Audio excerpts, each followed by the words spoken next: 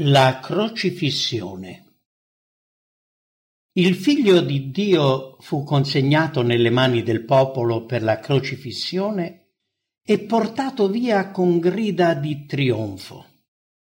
Per la stanchezza, il dolore e la perdita di sangue dovuta alle percosse e alla flagellazione, era debole ed esausto. Ciò nonostante lo costrinsero a portare la pesante croce, alla quale sarebbe stato inchiodato.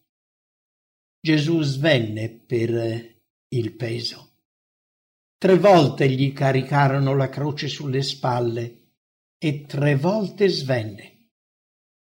Uno dei suoi seguaci, che non aveva professato apertamente la fede in Cristo, ma credeva in Lui, fu fermato e caricato della croce che portò fino al luogo del supplizio. Schiere di angeli erano presenti. Alcuni discepoli di Cristo lo seguirono al Calvario, profondamente addolorati e piangenti.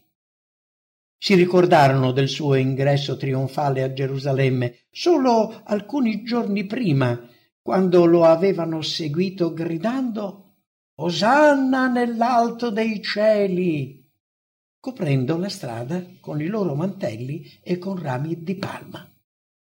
Avevano sperato che in quel momento assumesse la responsabilità del regno per governare su Israele, ma ora tutto era cambiato. Come erano buie le prospettive, le loro speranze erano svanite. Non con gioia né con speranza, ma con il cuore pervaso da timore e disperazione, seguivano lentamente e tristemente colui che era stato umiliato, respinto e ora stava per morire. C'era anche la madre di Gesù, con il cuore spezzato da un'angoscia che solo una madre può provare. Nonostante tutto, anche lei, come i discepoli, sperava ancora che Gesù compisse un grande miracolo e si liberasse dai suoi assassini.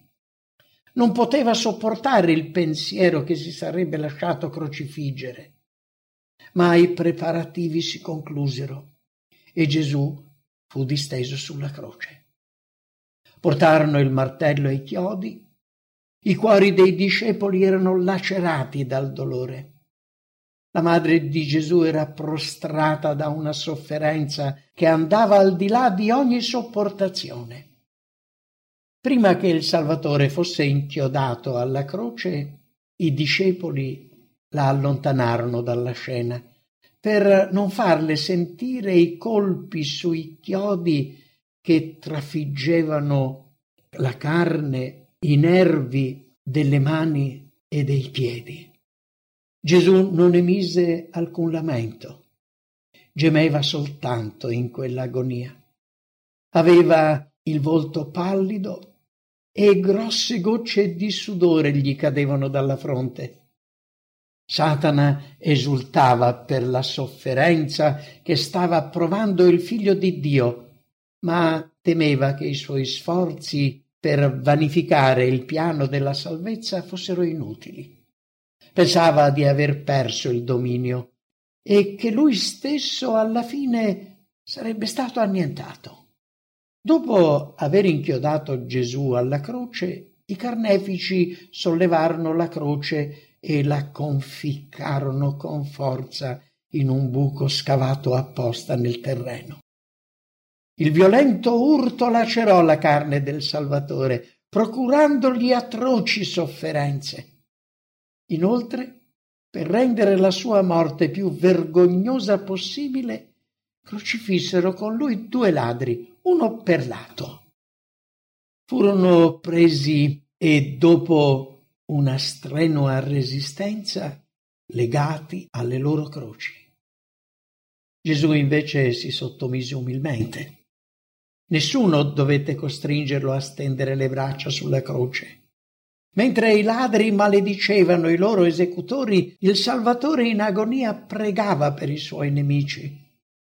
Padre, perdona loro, perché non sanno quello che fanno. Così recita Luca, capitolo 23, versetto 34. Non era solo un'agonia fisica quella che Cristo provava. Su di lui gravavano i peccati di tutto il mondo. Mentre Gesù era appeso alla croce, alcuni passanti lo insultavano e, abbassando la testa come per inchinarsi davanti a un re, dicevano: «Tu che distruggi il Tempio e in 3 giorni lo ricostruisci, ma salva te stesso se sei il Figlio di Dio e scendi giù dalla croce». Matteo capitolo 27, versetto 40. Satana ripeteva le stesse parole dette a Cristo nel deserto. «Se tu sei il Figlio di Dio?» I capi dei sacerdoti, gli anziani, gli scribi dicevano schernendolo: «Ha salvato altri e non può salvare se stesso. Se lui è il re di Israele, scenda ora giù dalla croce e noi crederemo in lui». Questo è il versetto 42 di Matteo 27. Gli angeli che assistevano alla scena della crocifissione erano indignati mentre i funzionari lo deridevano.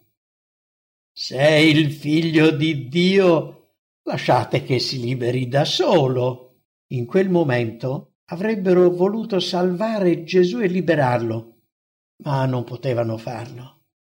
L'obiettivo della sua missione non era ancora raggiunto. Mentre Gesù era sulla croce, durante quelle lunghe ore di agonia, non dimenticò sua madre. Ella era ritornata nel luogo di quella terribile scena perché non poteva rimanere lontana dal figlio. L'ultima lezione di vita di Gesù fu caratterizzata dalla compassione e dall'umanità. Guardò il volto della madre afflitto dal dolore e poi quello del suo amato discepolo Giovanni. Disse a sua madre: «Donna, ecco tuo figlio». Poi disse al discepolo: «Ecco tua madre». E da quel momento il discepolo la prese in casa sua. È scritto in Giovanni capitolo 19, versetto 27. Durante la sua agonia Gesù ebbe sete. Gli offrirono da bere una mistura di aceto e fiele, ma dopo averla assaggiata la rifiutò. Gli angeli furono testimoni dell'agonia del loro condottiero, ma a un certo punto non riuscirono più a sopportarla e si coprirono il volto. Perfino il sole si ritirò da quello scenario. Gesù emise un forte grido che suscitò un profondo terrore nei suoi assassini. «È compiuto!» Allora la cortina del Tempio si squarciò da cima a fondo. La terra tremò, le rocce si spaccarono e fitte tenebre ricoprirono la terra. Alla morte di Gesù morì anche l'ultima speranza dei discepoli. Molti avevano assistito alle sue sofferenze e alla morte e la loro tristezza raggiunse il culmine. Satana non esultò in quel momento come aveva fatto in precedenza. Aveva sperato che il piano di redenzione fallisse, ma esso si era rivelato perfetto. Ora sapeva che Cristo era morto e sarebbe dovuto morire anche lui, e il suo regno sarebbe stato dato a Gesù. Tenne consiglio con i suoi angeli. Non era riuscito a prevalere contro il Figlio di Dio e ora avrebbe dovuto intensificare gli sforzi e le sue astuzie contro i suoi seguaci. Doveva impedire al maggior numero di persone possibile di beneficiare della salvezza acquisita da Gesù. In questo modo Satana avrebbe potuto continuare a lavorare contro il regno di Dio.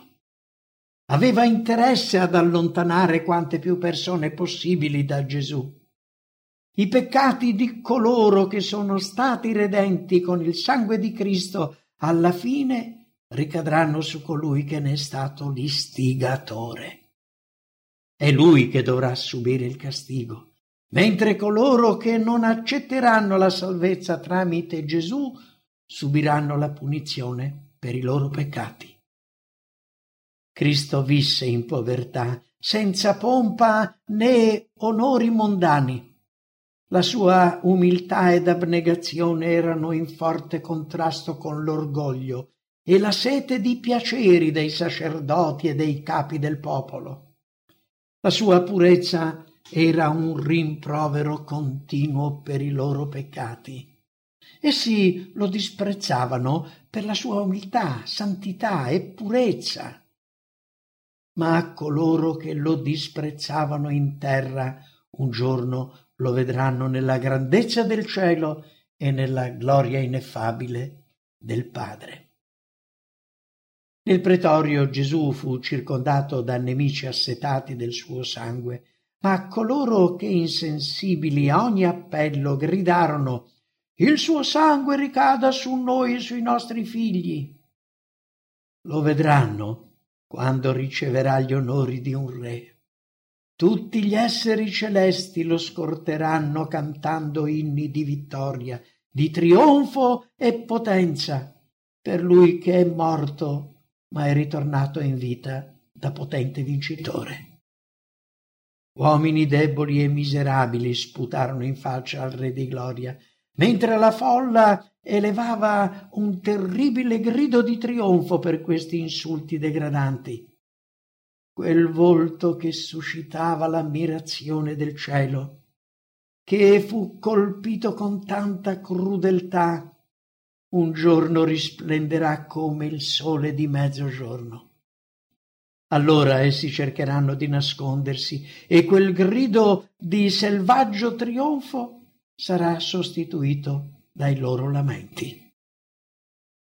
Gesù mostrerà le mani con i segni della crocifissione, quei segni della crudeltà subita che rimarranno visibili per sempre. Ogni traccia dei chiodi racconterà la storia della meravigliosa redenzione dell'uomo e dell'alto prezzo con cui è stata acquistata. Proprio gli uomini che trafissero il fianco del Signore della vita vedranno il segno della lancia e deploreranno con profonda angoscia di aver mutilato quel corpo. I suoi assassini, fortemente indignati dall'iscrizione «Il Re dei Giudei» posta sulla croce proprio sulla sua testa, in quel giorno saranno obbligati a vederlo in tutta la sua gloria e potenza regale. Sugli abiti e sulla coscia leggeranno l'iscrizione in caratteri ben visibili: Re dei Re e Signore dei Signori. Quando era sulla croce gridavano deridendolo: «Se lui è il Re di Israele, scenda ora giù dalla croce e noi crederemo in lui». In quel giorno lo vedranno in tutta la sua potenza e la sua autorità regale. Non chiederanno nessuna prova della sua identità di Re di Israele, ma sopraffatti dalla consapevolezza della sua maestà si sentiranno costretti a riconoscerlo affermando: «Benedetto colui che viene nel nome del Signore». Il terremoto, lo schiantarsi delle rocce, l'oscurità che avvolse tutta la terra e il forte grido di Gesù agonizzante «È compiuto!» turbarono i suoi nemici e fecero tremare i suoi assassini. I discepoli rimasero meravigliati di fronte a queste singolari manifestazioni, ma le loro speranze ormai erano morte. Temevano che i giudei cercassero di uccidere anche loro.